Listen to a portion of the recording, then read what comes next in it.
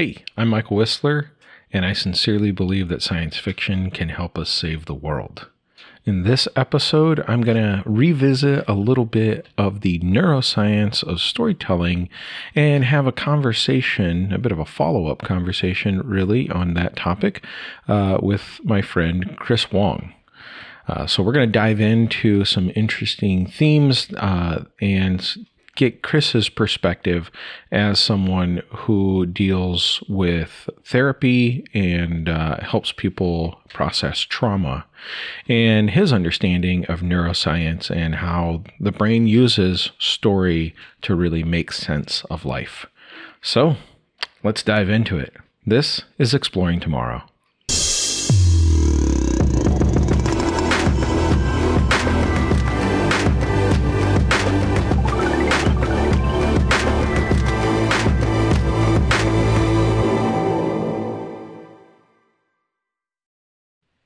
Chris, thank you so much for coming on to the show. I'm really excited to chat with you for a little bit here about storytelling and psychology and neuroscience and kind of pick your brain about those topics. I understand you've been listening to the podcast, which is really cool. Chris and I are friends and have been chatting off and on for, I don't know, I guess a year, maybe a couple years now.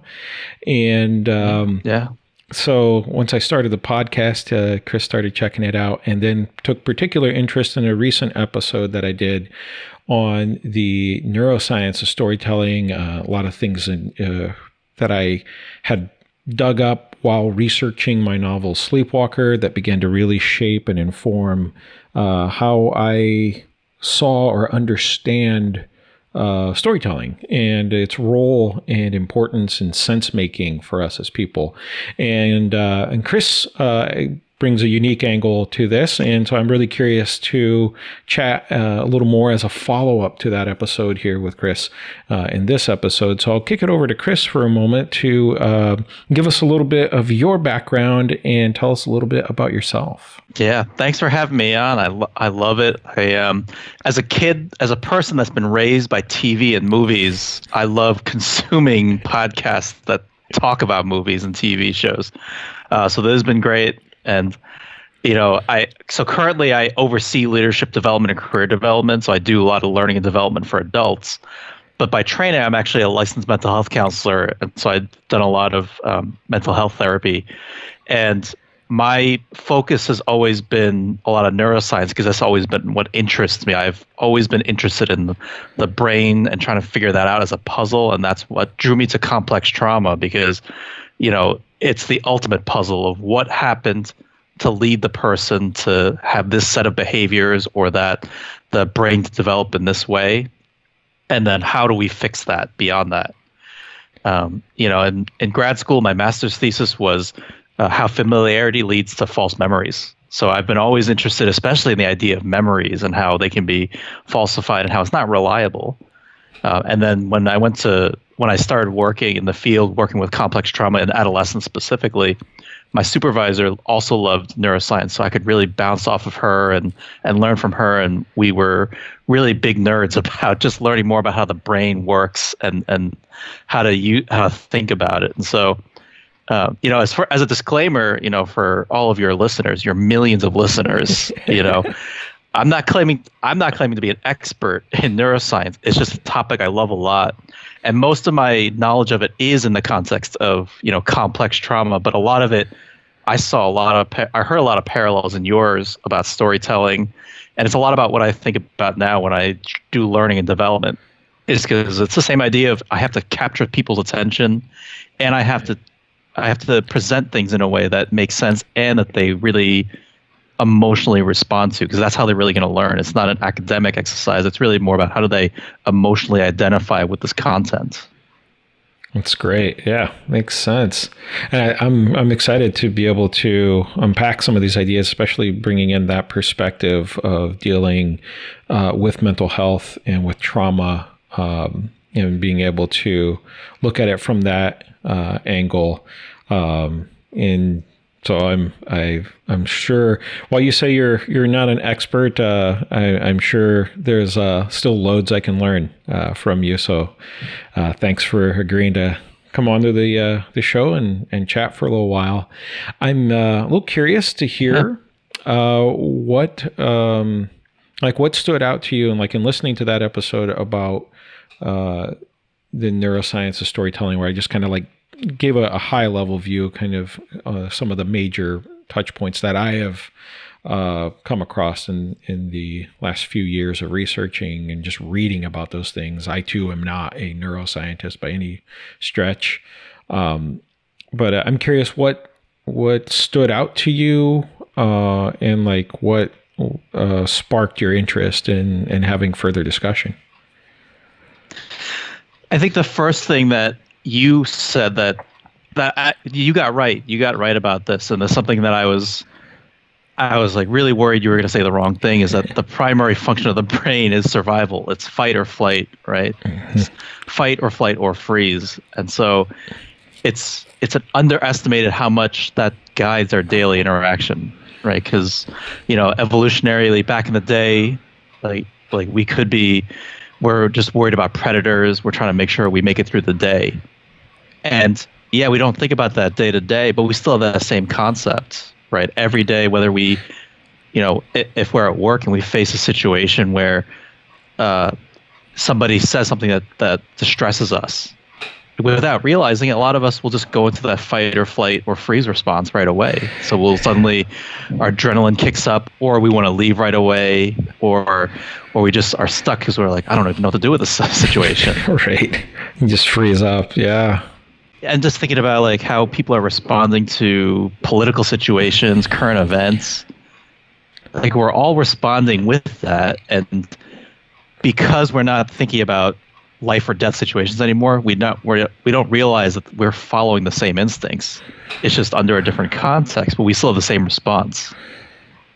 Right. Yeah. Yeah. That was certainly a big aha moment for me, as well as I, read Lisa Cron's books in particular, where she really unpacked that from like cited various neuroscientists and evolutionary psychologists like Steven Pinker at Harvard, who talk about that, like that primary drive of the brain is just like keeping us alive, and how okay the brain is with getting it wrong if the net effect is that we're still alive. So I know that David Eagleman talks about this idea of, you can walk into your backyard and out of the corner of your eye, you spot what you think is a snake and you jump and you freak out.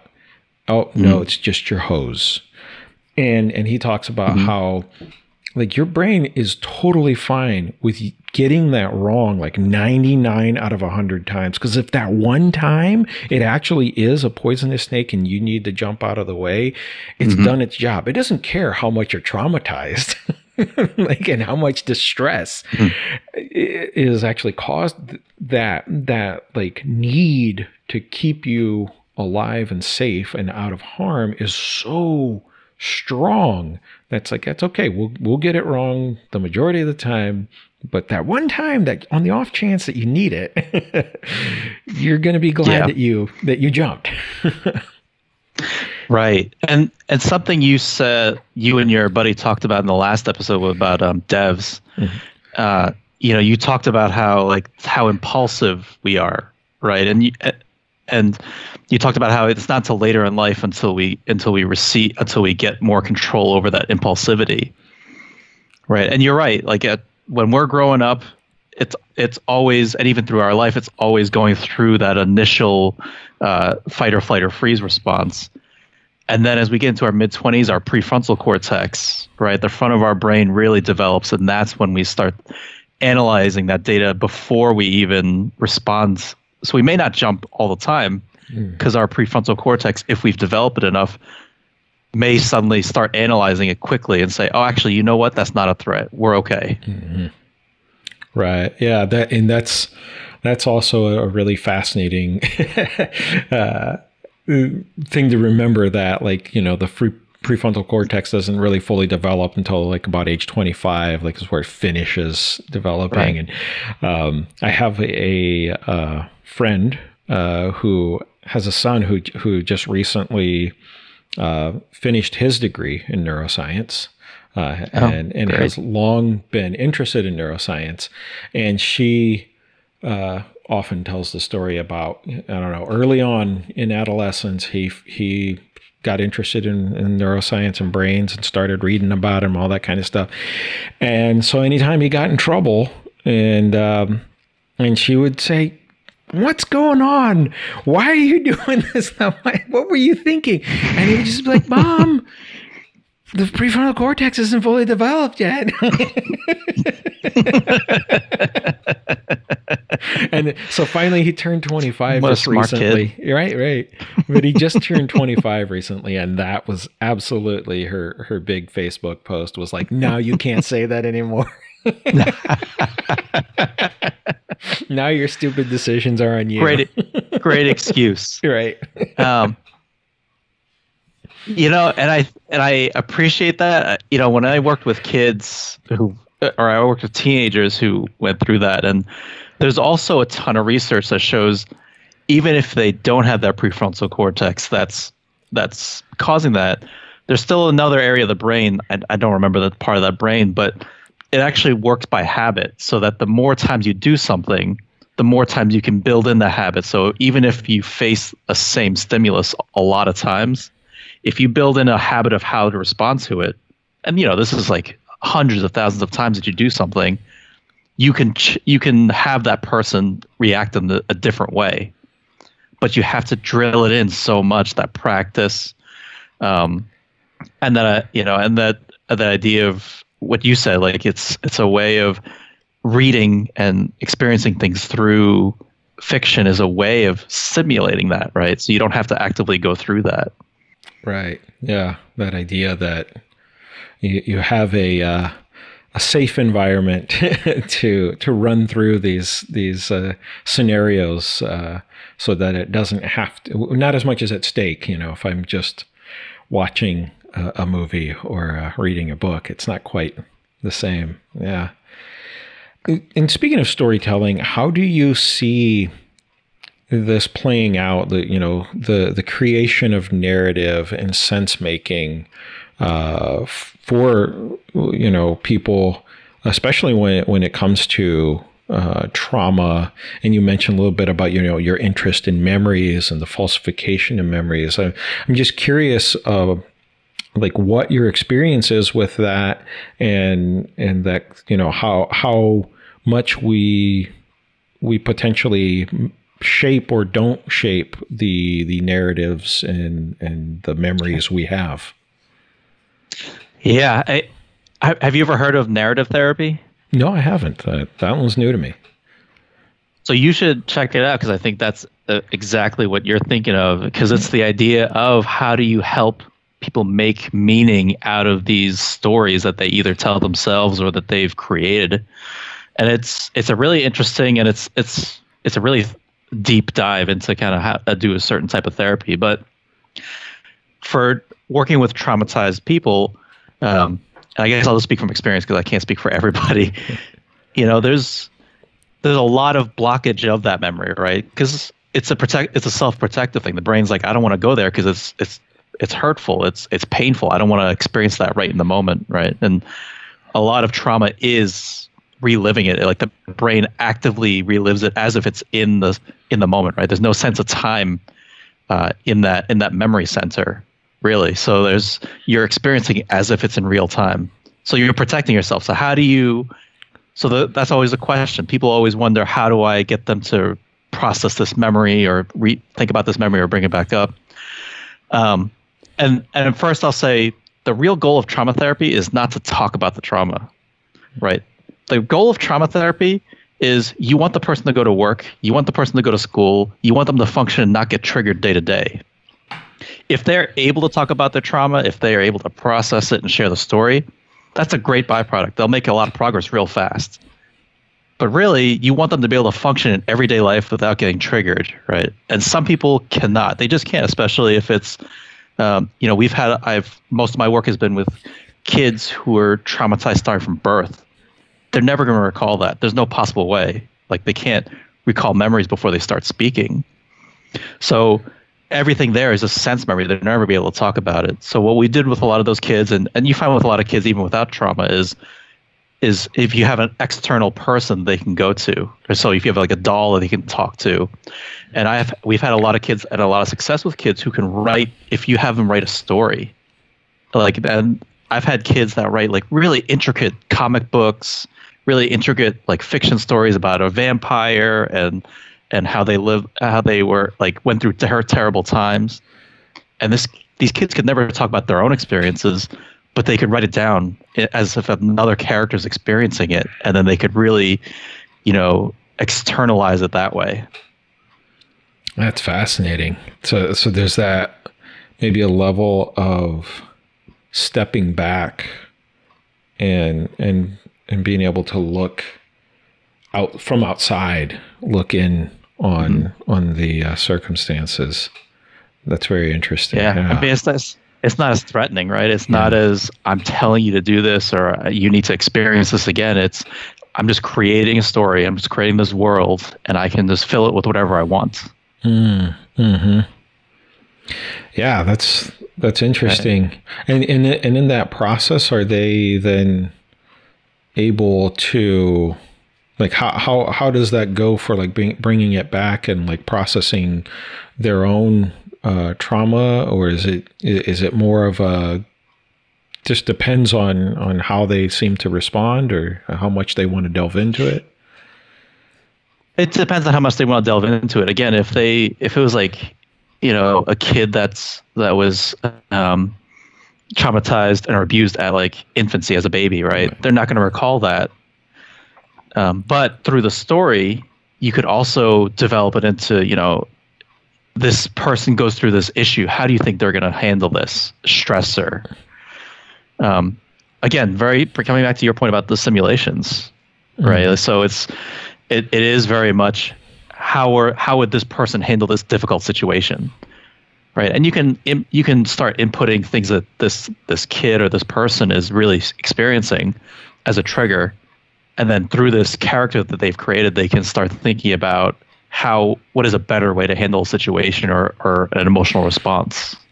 Yeah. Because that's one of the things I'd be curious about is like, is there a sense of creating empathy for themselves, in that process because of, because I'm thinking, as you talk about that, I think about, some of the advice that I've come across in terms of, especially like negative self-talk and like how hypercritical we can be of ourselves, right? And the advice of actually you need to like take a moment and step back and imagine it's your best friend or like someone you really care about that's going through the situation that you're in. What advice would you give them? Like you wouldn't tell your best friend, you're an idiot, like you're a failure, you suck at this. Like you wouldn't do that. So why are you doing that to yourself? I'm curious, like if that kind of response comes through at times for kids going through this narrative therapy like that. I think it can. I think it's helpful to that. I think you're right. I mean, there's lots of shame and guilt associated with when you undergo abuse, because there's that feeling of, is it my fault? Could I have stopped it somehow? That's very common to that. And so I think it's to your point, how do you self-love? How do you show yourself that you're of worth? Honestly, though, that's tough, though, because if from an early age, the first 5 years of life, you're already developing that, I call it an internal working model, not me, but some theories call it internal working model. But the idea of how do I view myself and how do I view the world around me? Right. And so that's set from like an early age, and that's very hard to rewrite.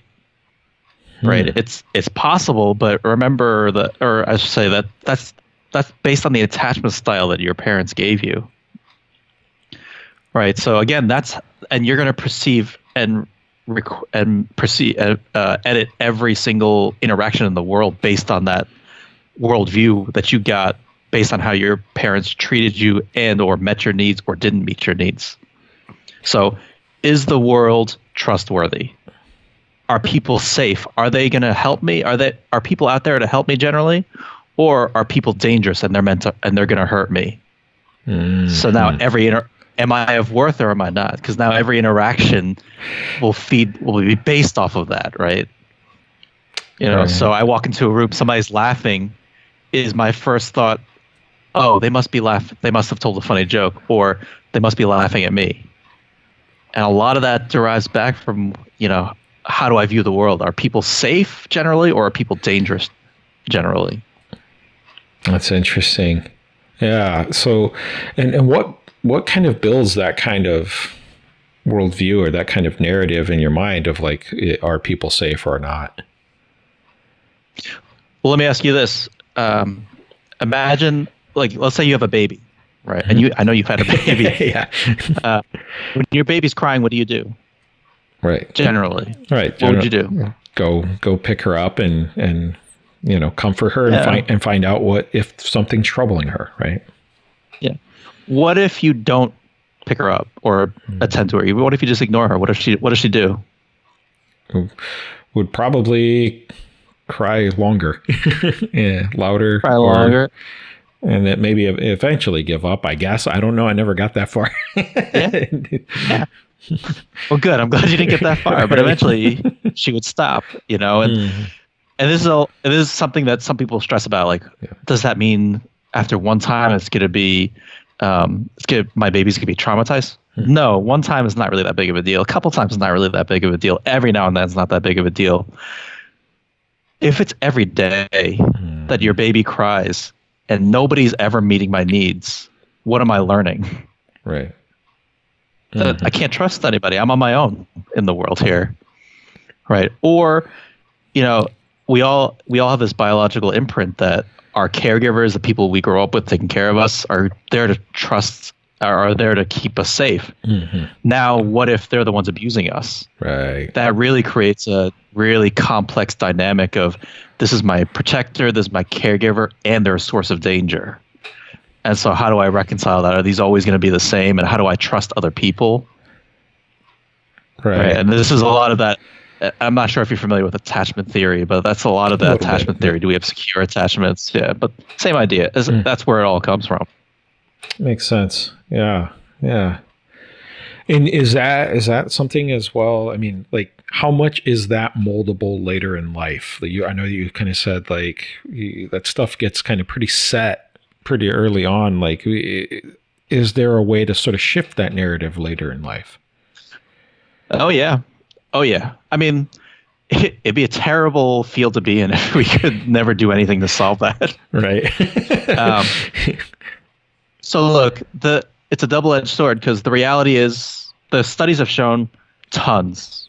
You could do tons of work and people can get back to pretty much where they need to be.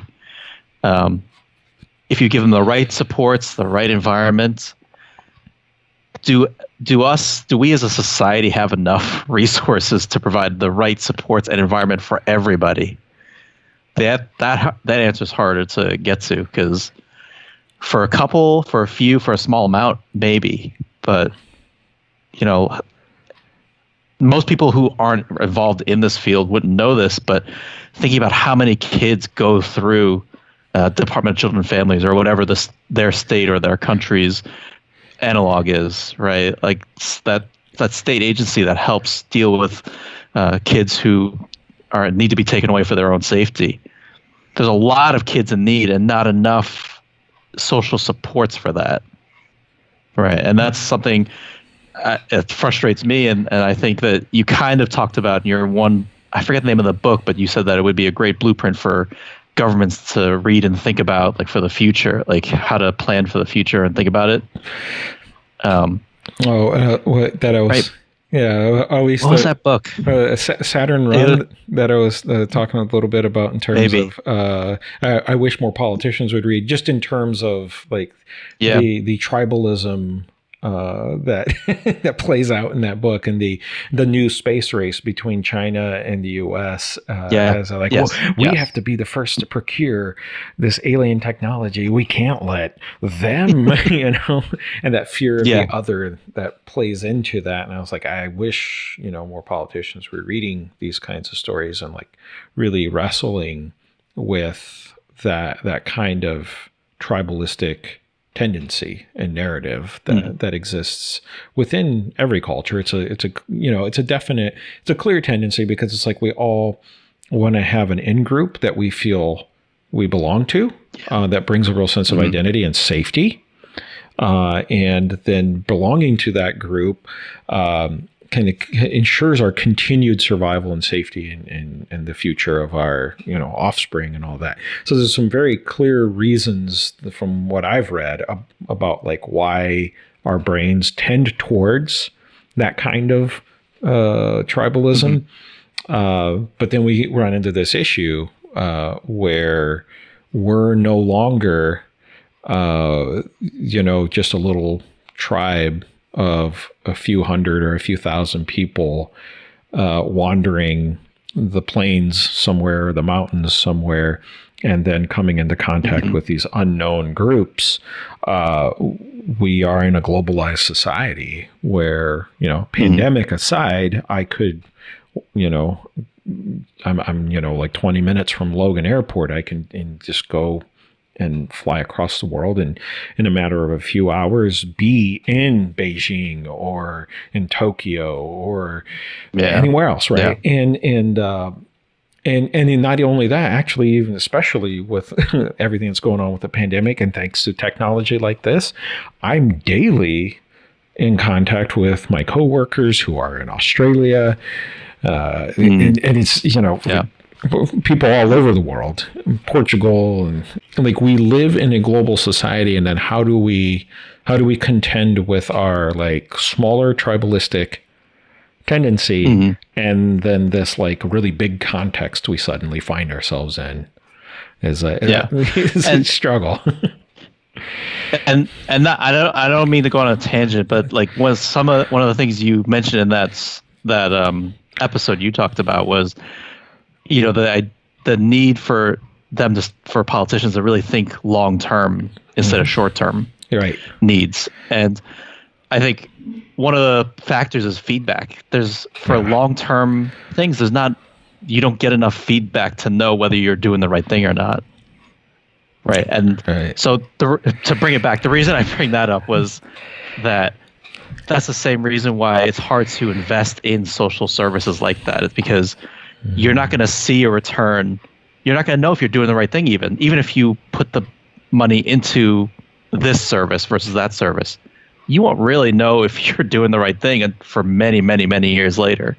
So how can you possibly know, was this a worthy investment or not? So businesses try to do like return on investments, and they try to do all these calculations. Right. But for some of these things, there's such a long time frame. There's no possible way to know whether you did the right thing or not by investing millions in this service versus that service. Right. Yeah. No, that makes sense. That is an interesting factor to consider and bring in, because even what I do for a day job, like, often involves work with a consulting company that is actively encouraging and helping organizations design 1,000-year vision.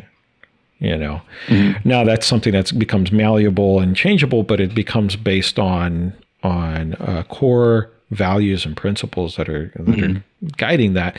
But the idea there is, how do you instill those in such a way that in your culture, in your organization, that it permeates the day-to-day decisions and helps us break out of our, I just need, to ensure that the KPIs are at maximum for next quarter, and not thinking about the fact that, well, what are the potential KPIs that need to be thought about or measured in longer terms, But I think that's therein is the interesting challenge of that. Like, how do you measure those KPIs that are generations out, or even just decades out?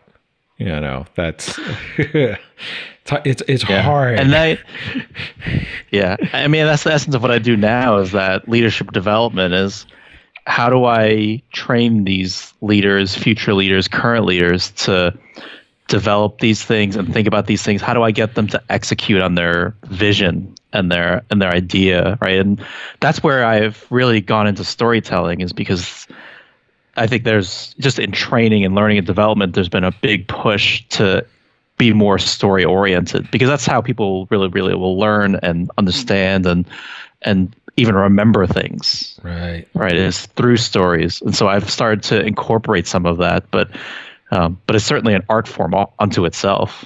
Right. Yeah. Tell me a little bit about that. Like, how is that being incorporated? How are you utilizing storytelling in that capacity? Well, I've started when I do trainings, I'll start with a story that illustrates what we're trying to do with the training. So some kind of example from real life, things like that. There's been team meetings where, when I try to impress a point, I'll share a story about something happening. Like, I love sharing a story about in East Africa. There's a movie made about this. The boy who harnessed the wind, something like that, and it was made into a movie. Mm-hmm. Great movie, super inspiring. But I love telling the story about William Kamkwamba, who barely had a middle school education and was going through a famine. He created a windmill from scratch to save his family from famine, and his whole area, to harness water. Right.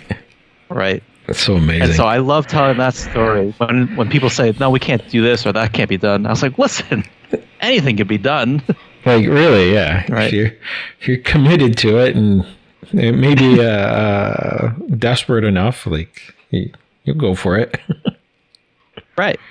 And what was that? That the Mars rover that just landed? Yeah, Perseverance. On Mars. Mm-hmm. Perseverance. It was in orbit at like over 13,000 miles. It had to slow down to over 1 mile. It had 11 minutes to do it when it get down there. Yeah. And there's an 11-minute delay from there to us. Yeah. Right. All these things, I'm like, oh my goodness, these things happen in real life. Mm-hmm. We can't say this is impossible, this can't be done. Right. The craziness that the amount of engineering and just innovation that goes into making those things a possibility. I mean, I always think of, Apollo 13 and the craziness that they had to endure, and the ingenuity that went into just jerry-rigging air filtration so that they could safely get home. And it's just like, part of it is, sure, NASA has some of the very smartest people, a whole bunch of them, working on this. Yeah. But at the same time, I think we sell ourselves short in our ability to engage in creative problem solving, and we don't have to always operate with the people are going to die in a few hours, in a matter of a day or two. In the scenario, you say, like, I'm not worried about, is my family, going to starve to death in this famine, or bringing astronauts home safely. So, but there's still a real sense in which it's like, well, if we actually just buckle down and do it, like, be willing to suffer through the discomfort.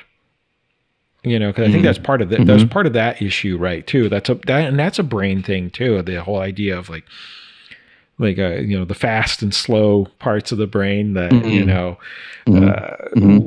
where there is that discomfort because it burns a lot of calories to invest in so much like intentional thinking that your brain can be a little like, nah, like, don't really want to do that. Wouldn't it be easier to just coast? And it's, that's also a survival thing, right? Because it's like, well, the brain, for the all of like 3 pounds that it is consumes a disproportionate amount of energy compared to the rest of your body.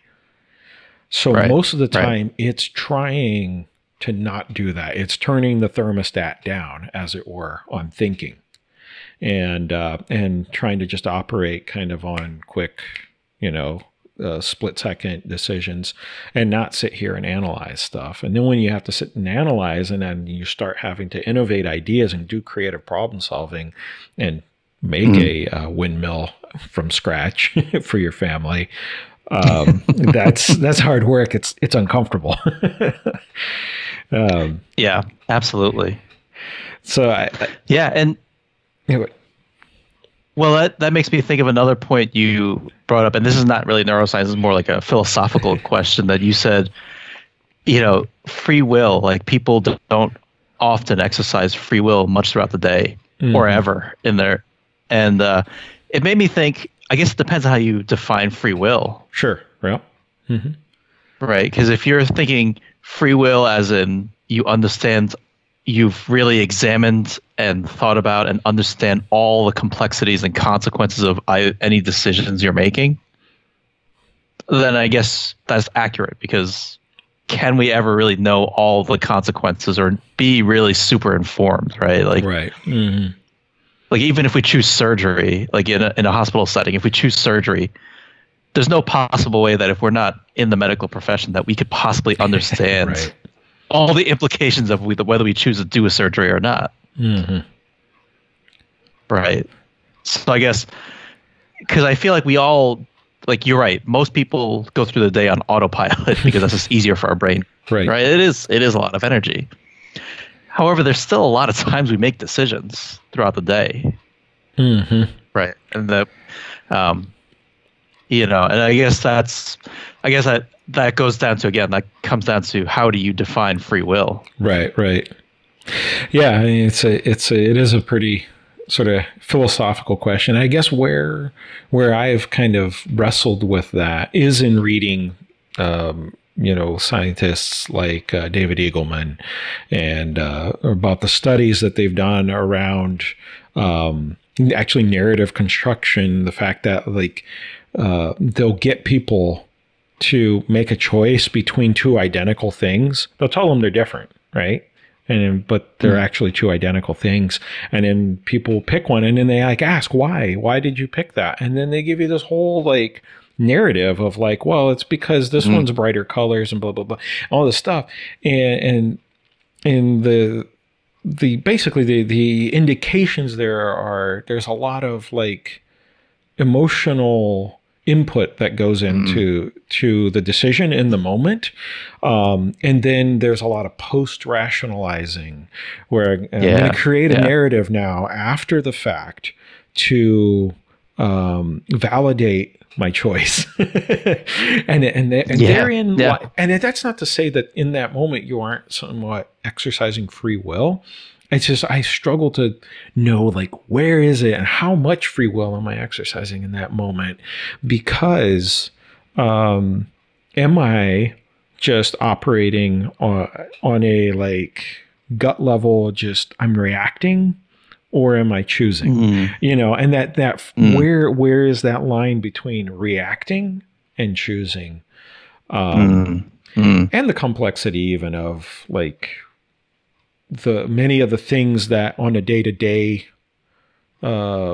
experience that I choose are things that exist in my world and in the path of my daily life because of previous choices I've made, and how much habit shapes our existence. We were talking about habit a little earlier, and how many things do I just do because that's my habit? That's, I've set this course in front of me, and now these things are my choices that are readily available to me, and I don't even think beyond them. I'm just yep.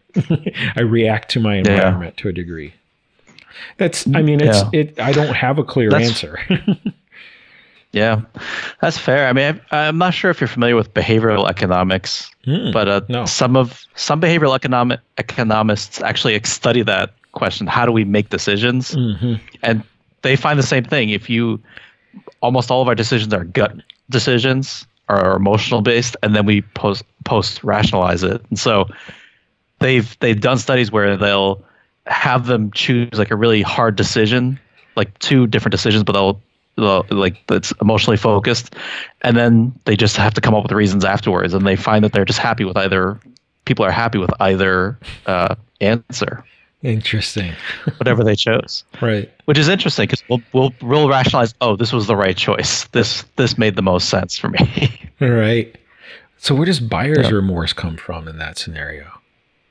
Who knows? Who knows? And then, have you ever? What was his name? The psychologist Viktor Frankl. Have you ever read him? Yes. Yeah, he wrote Man's Man's Search for Meaning. Wonderful book. Yeah. And I think that's also something to think about, right? Also, is like the idea that like we always have a choice, and I think that's an important concept because that's the essence of trauma, is feeling like you have no choice. Right. Yeah, and or certainly feeling powerless, feeling stuck. Yeah, his story of picturing himself, not in a concentration camp. So for any listeners not familiar with Viktor Frankl, I highly recommend his book, and I have friends who have been highly influenced by his book as well.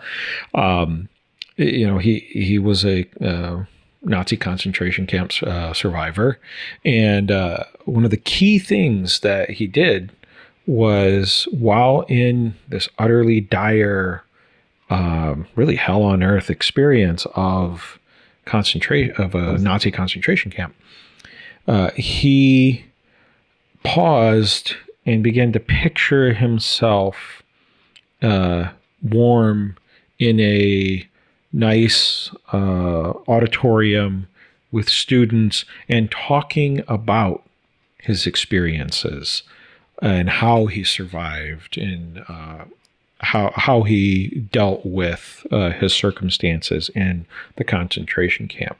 And it became this like goal, like I want to get to that point, and so picturing it and experiencing it became a means in which he set himself up for look, there's a reality beyond this. And it is an interesting idea of how you can potentially exercise free will and exercise a level of control over circumstances that seem truly completely out of your control, and in many ways are completely out of your control. Because obviously anyone in a concentration camp, given the option, is going to walk out. No one would want to stay. So it's not, no one's there by choice, and yet it's a really fascinating response that Viktor Frankl had, and then sure enough, it came true, and he went on to be a professor, and he wrote this great book, Man's Search for Meaning, which has been incredibly influential for a lot of people. But yeah, that's I think it's an interesting scenario in which Viktor Frankl probably is like someone we can point to and say, I think maybe he did exercise free will in some of the most daunting ways possible. That's just like none of us could even imagine. Like, that's just not a reality that any of us have experienced. Right. And to be able to, I think that's an interesting thing too, from a narrative side, and being able to go back and learn from people like Viktor Frankl by reading his book and by reading other real narratives from that time period of other survivals. I don't know if you're familiar with Shantung Compound, but is also no. It's a fascinating book, also about Nazi concentration camp, and around basically the real like miniature society they managed to set up within those confines, and the the internal governance of their own miniature society, and how they were able to then exercise their own level of control over that situation, their own sense of purpose. Very powerful book in that capacity as well. But reading those kinds of narratives, like, because I'm never going to be, I hope, but but certainly I'm never going to be in a Nazi concentration camp in World War II. But there's something powerful about experiencing that and learning from that. And actually, I'd be really curious to hear from you, from your perspective, as somebody who deals with trauma. What is it about traumatic stories like that, whether they're true or whether they're fiction? Why do we feel drawn to experience traumatic stories like that and sort of go through them, experience them vicariously, as it were? That's a good question. That's a good question. I don't know, because it gets your adrenaline going. It increases your level of arousal. It's because I know that for me, after working in it for a few years, what was that book? Room. I don't know if you remember reading that book or seeing that movie. Both. I made it halfway through the book, and I was like, you know what? This is a lot like work. I'm done. I don't need to listen to the rest of this. I don't care. Right. Didn't even bother to see. Like, those kind of things don't interest me, because I'm like, oh, I've seen enough of it. I've dealt with it. I'm done. I don't need to see it again in my everyday life. So that, for me, that doesn't pull me in. And I feel like I've had other coworkers that also feel the same way. So I wonder, I don't know. My only theory is that it because there's a certain level of arousal that you get from that you normally wouldn't be able to get if you don't have a job that does that for you. Yeah. It's because there is something about, like, if you're coping and dealing with that on a daily basis, it's not, not something you want to come home to. That's interesting. It's like work. It's like work. Yeah. I can see that. Yeah. So probably a lot of emergency room folks back in the day didn't come home and watch ER, is what you're saying. I don't know. That's a good question. I know a lot of doctors watch Scrubs, but that's different because it wasn't like a heavy showing, like the nitty gritty. It was like, it showed the realism of medicine, but it also had a lighthearted comedy approach. So it had a lot of levity. That made it different enough. Yeah, there's definitely it was primarily a comedy. What worked about it was that they also, actually, as my theater professor would often say, if they laugh with you, they'll cry with you. So there's actually some amazingly poignant moments in Scrubs, but I think they managed to get there because they've got your guard down. You're laughing, you're having a good time, and then it's you carrying, and and they hit you good. Yeah. Well, yeah, they earned it. They had good, solid characters and storytelling that pulled you in. Yeah. Right. So tell me, how do you relate this all back to interest and affinity towards science fiction, and potentially science fiction? And because I know you dig some good science fiction, and at some point we're probably gonna do some unpacking of the X-Files and whatnot. Yeah. So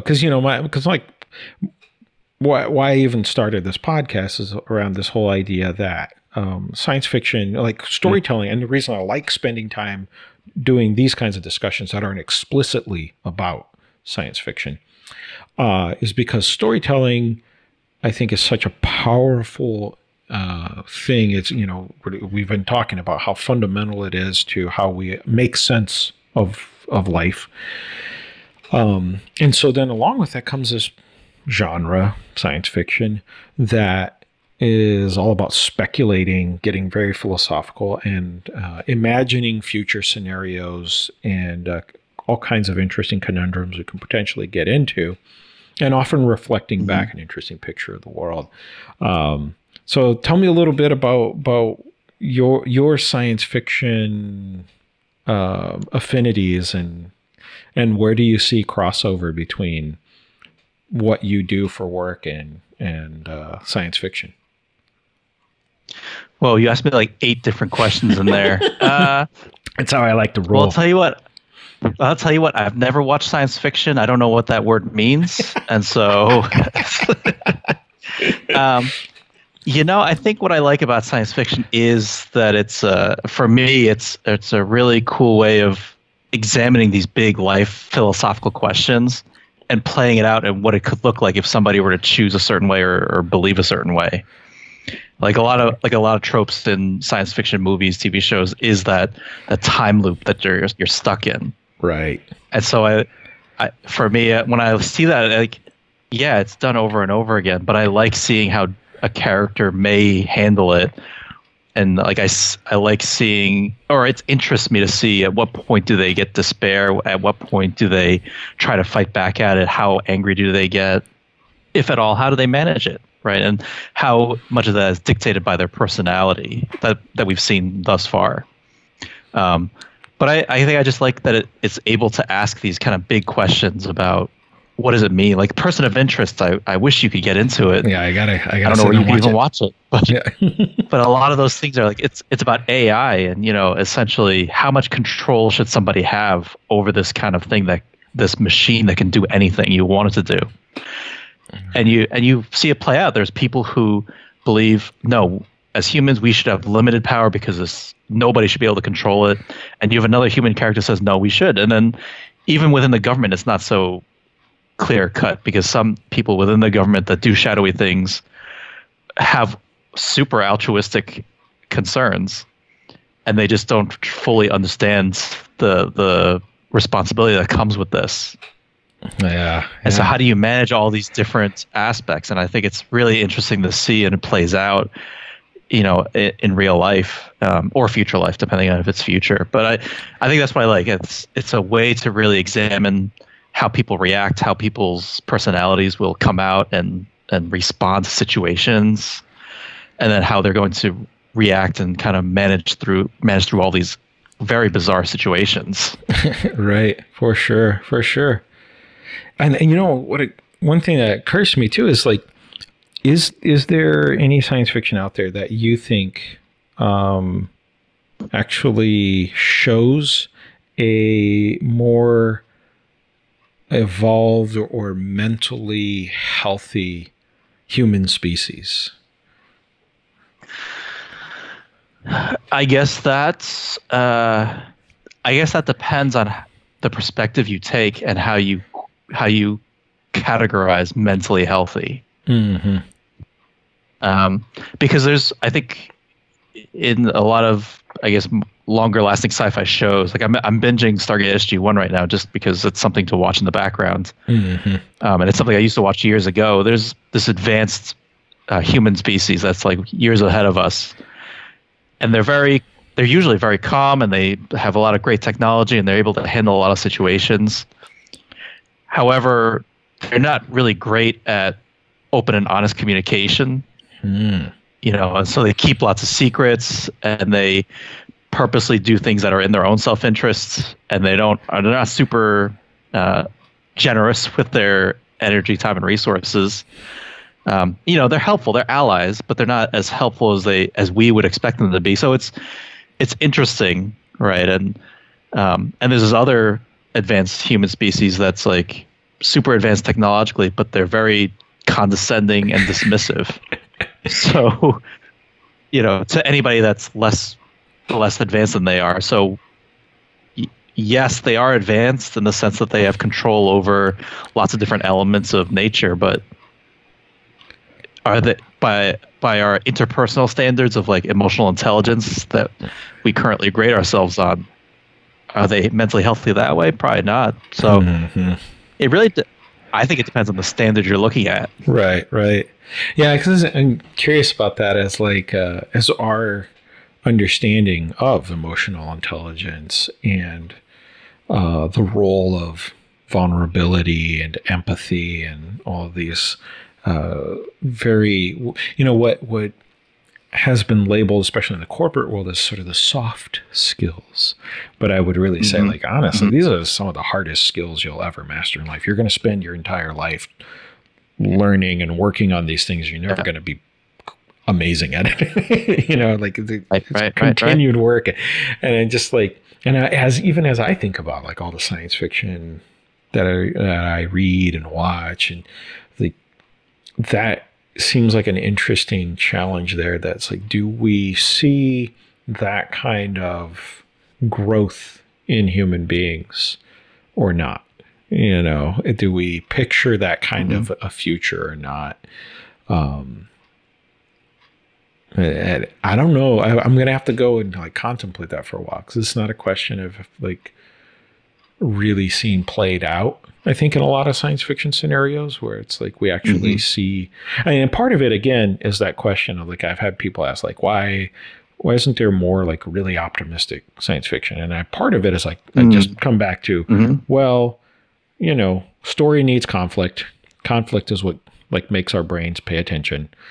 And so it's easier to build, you're just going to have more stories that are going to be built around the conflicts and challenges and cautionary tales of things gone wrong. So it feels natural to be like, yeah, in this future scenario, and then people behave pretty much like we expect people to behave, selfishly, short-sighted, and generally making choices out of fear. So, then you see all that, and that's rife with conflict. That's all you gotta, like, it's very simple to do that. Probably harder to build a story where you've got mostly emotionally mature individuals.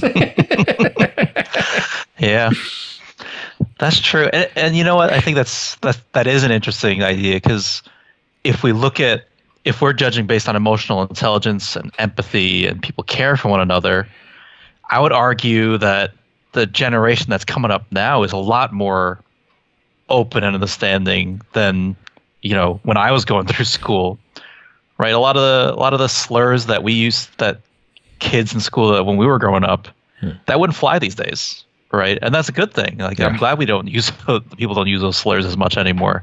Right. Obviously that's not true, but it's becoming more widespread. Hey, we need to care about other people. We can't make fun of other people because of this or that. Right. But that's not something, we foresaw in movies about 2020. Right.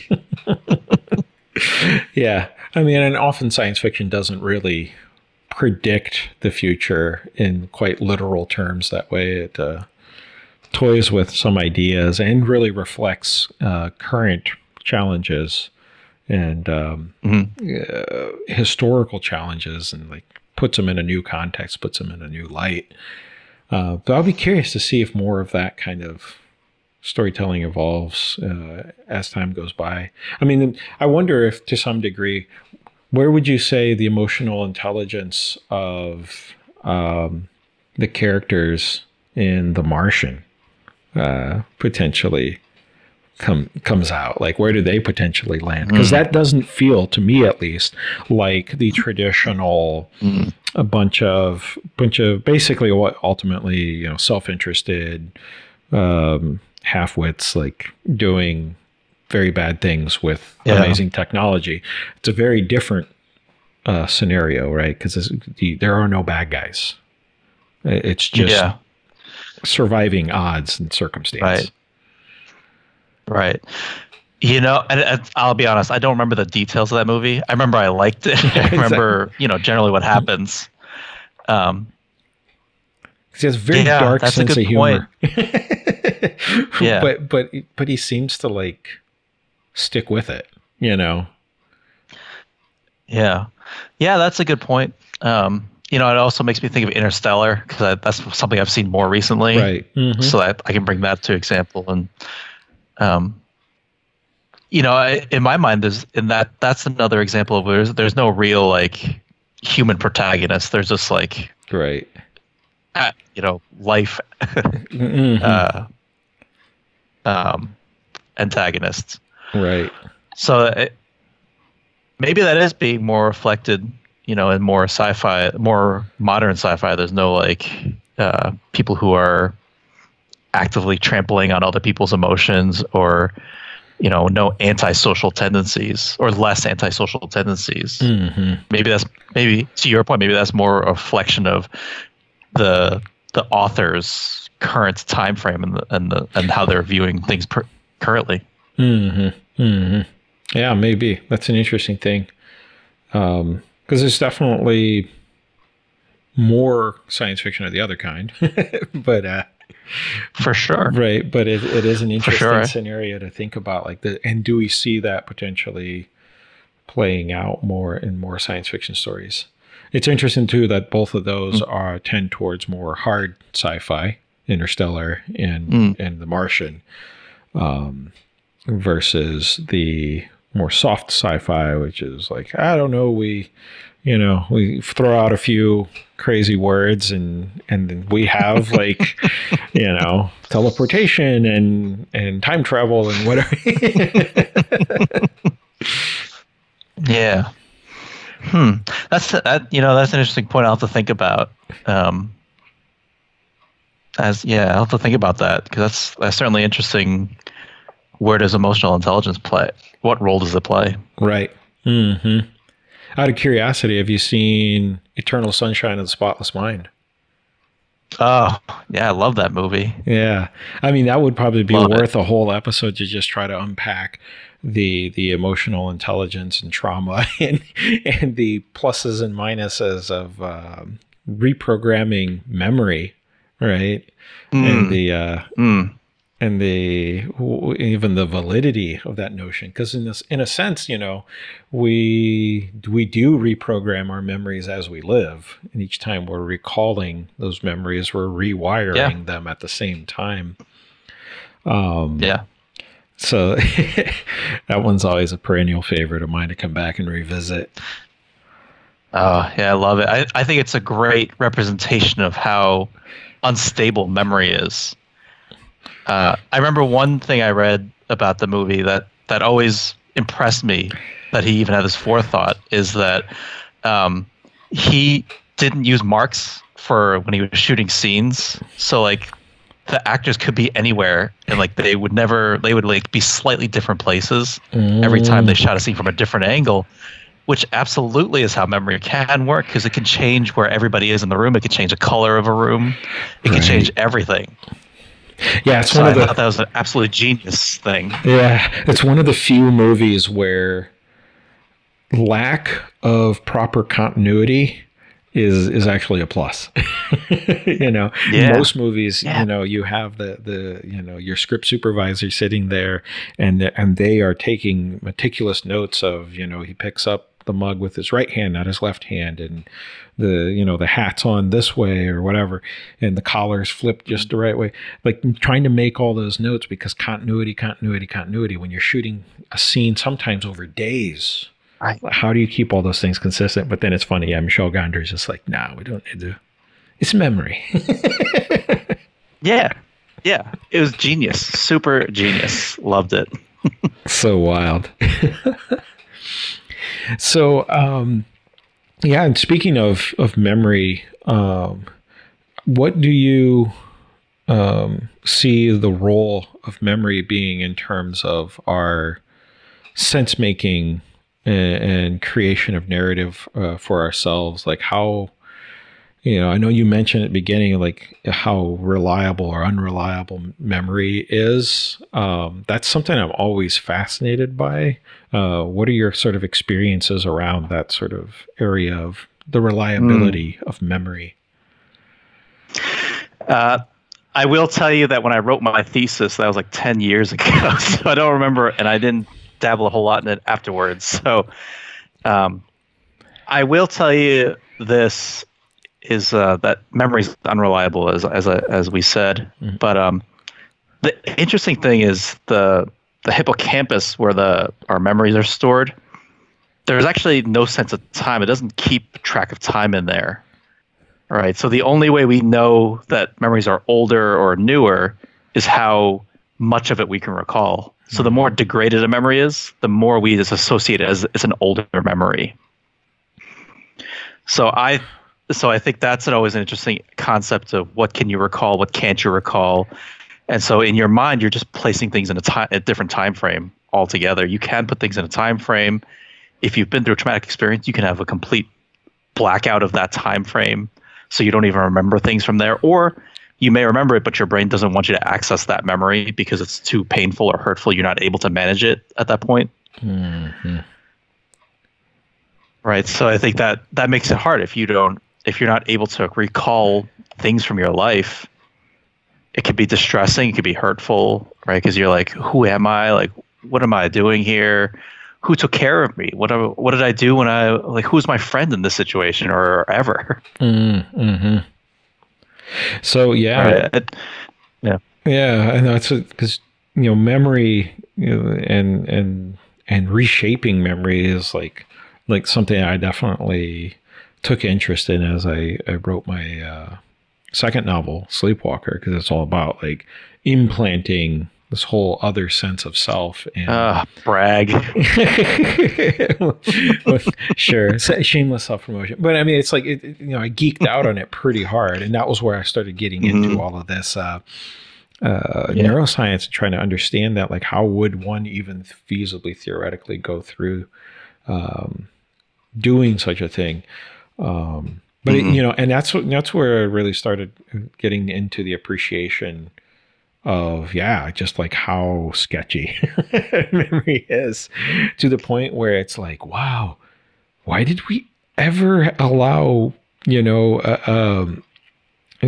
basically memory-based eyewitness account to hold such weight in court, but I guess we just didn't know any better. Like, we had this assumption that, like, oh, we had this recorder in our mind, but even just in a moment when we experience things, like, we're all paying attention to different things and we end up recording it differently. Right. And then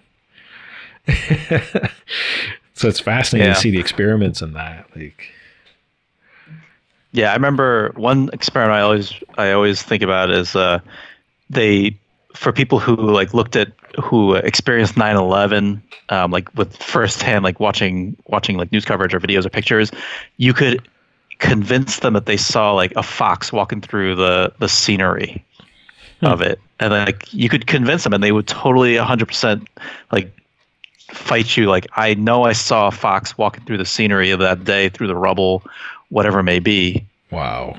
And like it was just so intense how much you could change, even for an intense memory that people will have such strong emotional, visceral reactions to. You could change that memory. How are they doing that? Just by being able to suggest the right things, or? I don't remember the details. I remember they tested it a lot, but I remember it was a fox walking through, because that's the thing that always stuck with me. Like a fox walking through, like Manhattan, the rubble of 9/11. Yeah, crazy. Huh. Maybe they saw it in a multiverse. I don't know. Maybe that was like. Maybe. Yeah. Maybe. Yeah. It's like the Berenstain Bears thing, like the different spelling. Oh yeah, the Mandela effect. Yeah. So it could be something like that. I don't know. Yeah, well, we all believe the same thing. It's wild. So with that in mind, how do we trust our memories? I don't want to. I just don't stress about it too much. Don't stress about it too much. Yeah. I guess it depends on what you mean by trusting your memories. Like, if you're thinking about doing a procedure or like remembering things you have to do, I always recommend doing a checklist. And like when I get Kaya's breakfast, my 4-year-old, when I get her stuff ready for the day, like her lunch, everything, I go through a checklist of like, get this ready, make this sandwich, get this stuff. Mm-hmm. And a lot of us will tend to just say, I'm going to do it from memory. Right. But do you want your pilot, if you've ever been on a plane, do you want your pilot to get the plane ready by memory, or you want them to follow a checklist? Right. Why leave things to chance, especially if something's off the routine, you'll suddenly like be thrown off by your routine. Right. So why not just follow a checklist and make sure you have everything set up? So, and one of the things I've started doing, I think I saw you do and I've started doing, is I carry a little notebook around with me, a little memo pad everywhere. Even like in my house, I'll carry it from room to room. Anytime I think of something like, oh, I have to do this, I'll write it down right away. Yeah. And then that way, I don't have to forget it. I just have to remember. I just know that I set times to like check it and to process it and make sure I schedule to do those things. But that's helped me a lot. I don't have to rely on my memory. Like, hopefully, I'll remember this later to do this task. But right, yeah, I certainly, part of me is I feel like I used to be better at remembering and doing things like that. And maybe part of it is just I think maybe life was simpler. But I definitely call it daddy brain. Like once I had a kid, it was just like, nah, forget it. Like if it's not written down somewhere and I don't have some reminders, forget it. I won't. You could ask me like most days. You can ask me, what'd you have for dinner yesterday? I'll be like, let me think about it.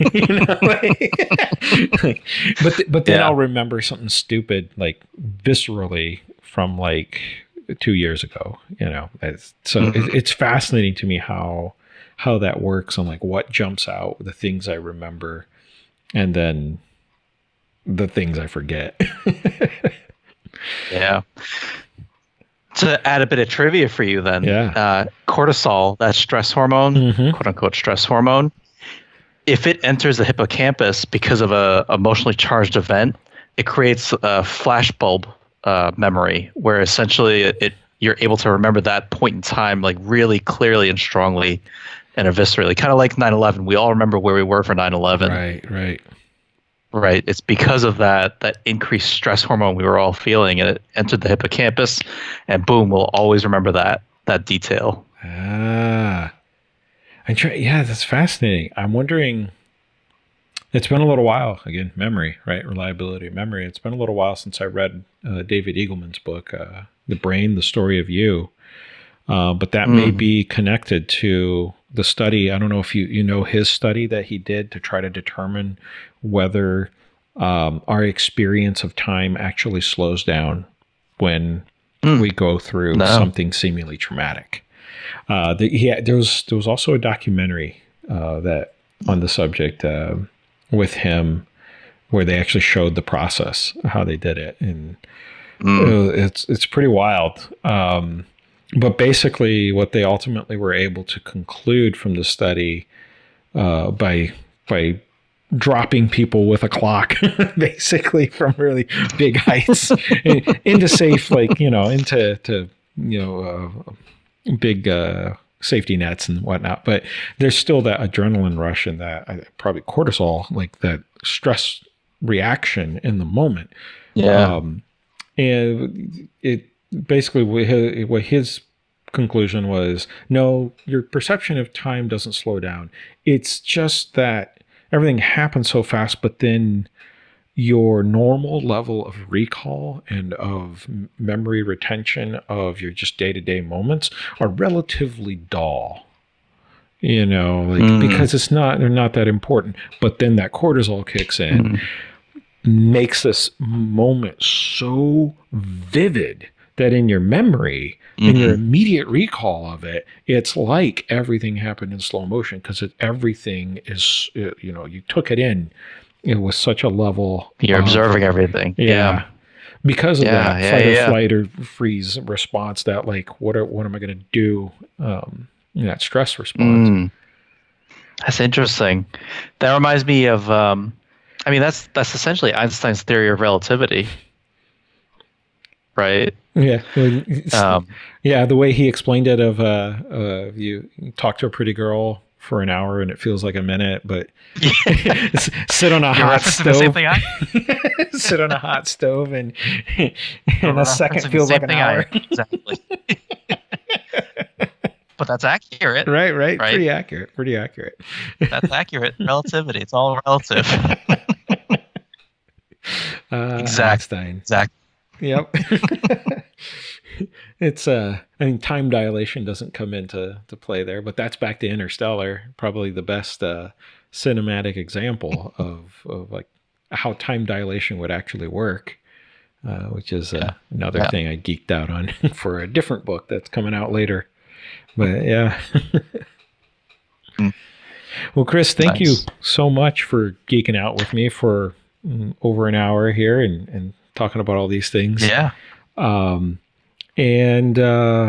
But before we sign off on this episode, I'd love to hear from you recommendations on like the best sci-fi movie or TV show you've seen recently that you wish more people would check out. Oof. I'm going to go with Person of Interest. Yeah. I mean, I think it got like 5 seasons, so it wasn't like bad. Mm-hmm. It was just on CBS, so who's really watching it? Good thing I'm not sponsored by CBS. I think, but low key, I think, and I only caught it because on Netflix I needed something to watch. Yeah.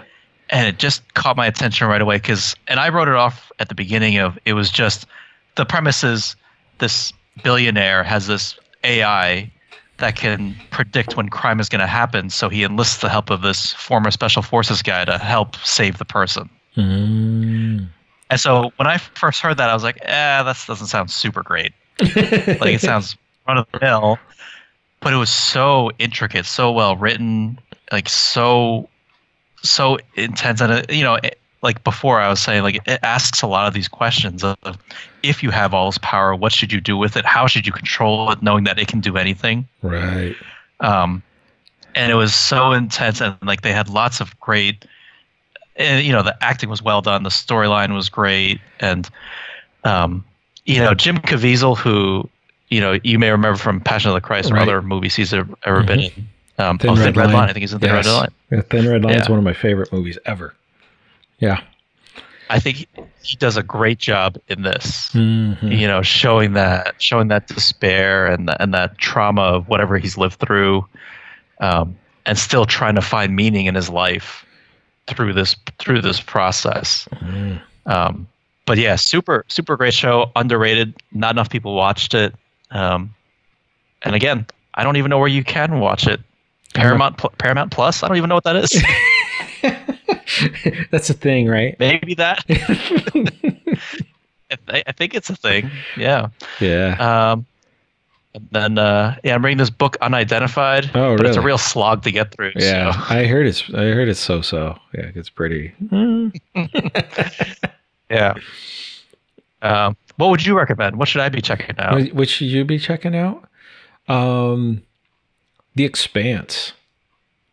Expanse. That's on my list. Yeah, I got to get back into it. I've read the first 3 books, really, really enjoy them, and I've started the show, and I got to carve out the time between work and family and all that craziness. I haven't been catching up on my shows as much, but it's definitely one of those that's some of the very best.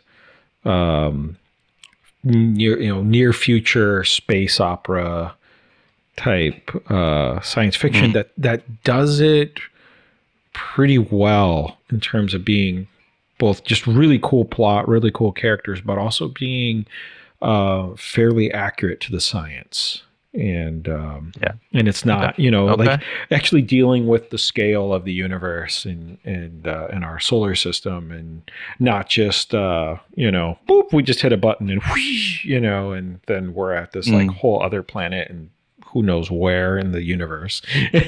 But like there's actual real science to it. I mean they take some liberties with the type of engines that the spaceships have, so how fast they can go.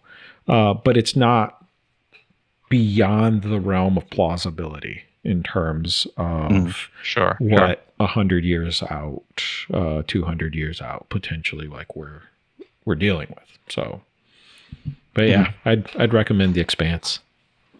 Yeah, it's on my list. Yeah. As you know, just got to find time to actually sit down and watch it. Right. Same here. Like, yeah, I know we've talked about Person of Interest before, and it does sound really intriguing. And so, yeah, one of those things. One of these days, take a sabbatical and just burn through all from your things. Family. Yeah, right. From your family. Oh, well, I think I got infected with COVID. I got to quarantine for 2 weeks. Right. Bye. I finally do that in like 2023. And, you know, the wife's just like, they cured it like 2 years ago, dude. Oh, right. Hey, it's science. I can't argue with science. Right. I gotta quarantine. It's a COVID-19 2.0 or something. I don't know. Hopefully not. But none of that. Hopefully not. But yeah, thanks for having me on. I appreciate it. Love talking about it. Love being on here. Oh, this was lots of fun. And like I said, at some point, we're going to have to geek out about a few other things, X-Files included. Yeah. Both longtime fans of that formative show. Yeah, I feel like I just need to watch it so I can be prepared right? to It's talk been a about little it. while. So many things we could unpack from there, too. That could just be its own podcast, just going back through the X-Files. Just a rewatch, an X-Files rewatch. Yeah. Rewatch and unpack. It'd be pretty wild. Oh, boy. At some point, I feel like our families will be a little angry at us for doing these things. Maybe. That's its own podcast, though. we just get our wives to start their own podcast where they complain about us watching stuff and having a podcast or multiple podcasts. Yeah. And then Brielle and Kaya have a podcast where they're like, "Where are our parents? Where's your dad? I don't know. Where's your dad?" Perfect. Yeah. But yes, we'll make it happen. Sounds good. Excellent. Well, thank you so much, Chris. We'll chat more soon. Absolutely. And that's our show for this episode. Thanks so much for listening. Please comment below. Let me know what your thoughts are on the neuroscience of storytelling and how we continue to make sense of life through narrative, through stories, and just interesting ways the brain operates that way. And maybe you have some examples of science fiction that really displays emotionally mature characters. I'm definitely very curious to contemplate that some more. Please, give a thumbs up or rate this podcast wherever you check it out. Leave a review. It's hugely appreciated. And as always, I encourage you to check out some of my books and other materials at michaelwisler.com. That's MichaelWisler.com. Thank you so much. Please be well, be safe, and continue to ask big questions. We'll see you soon.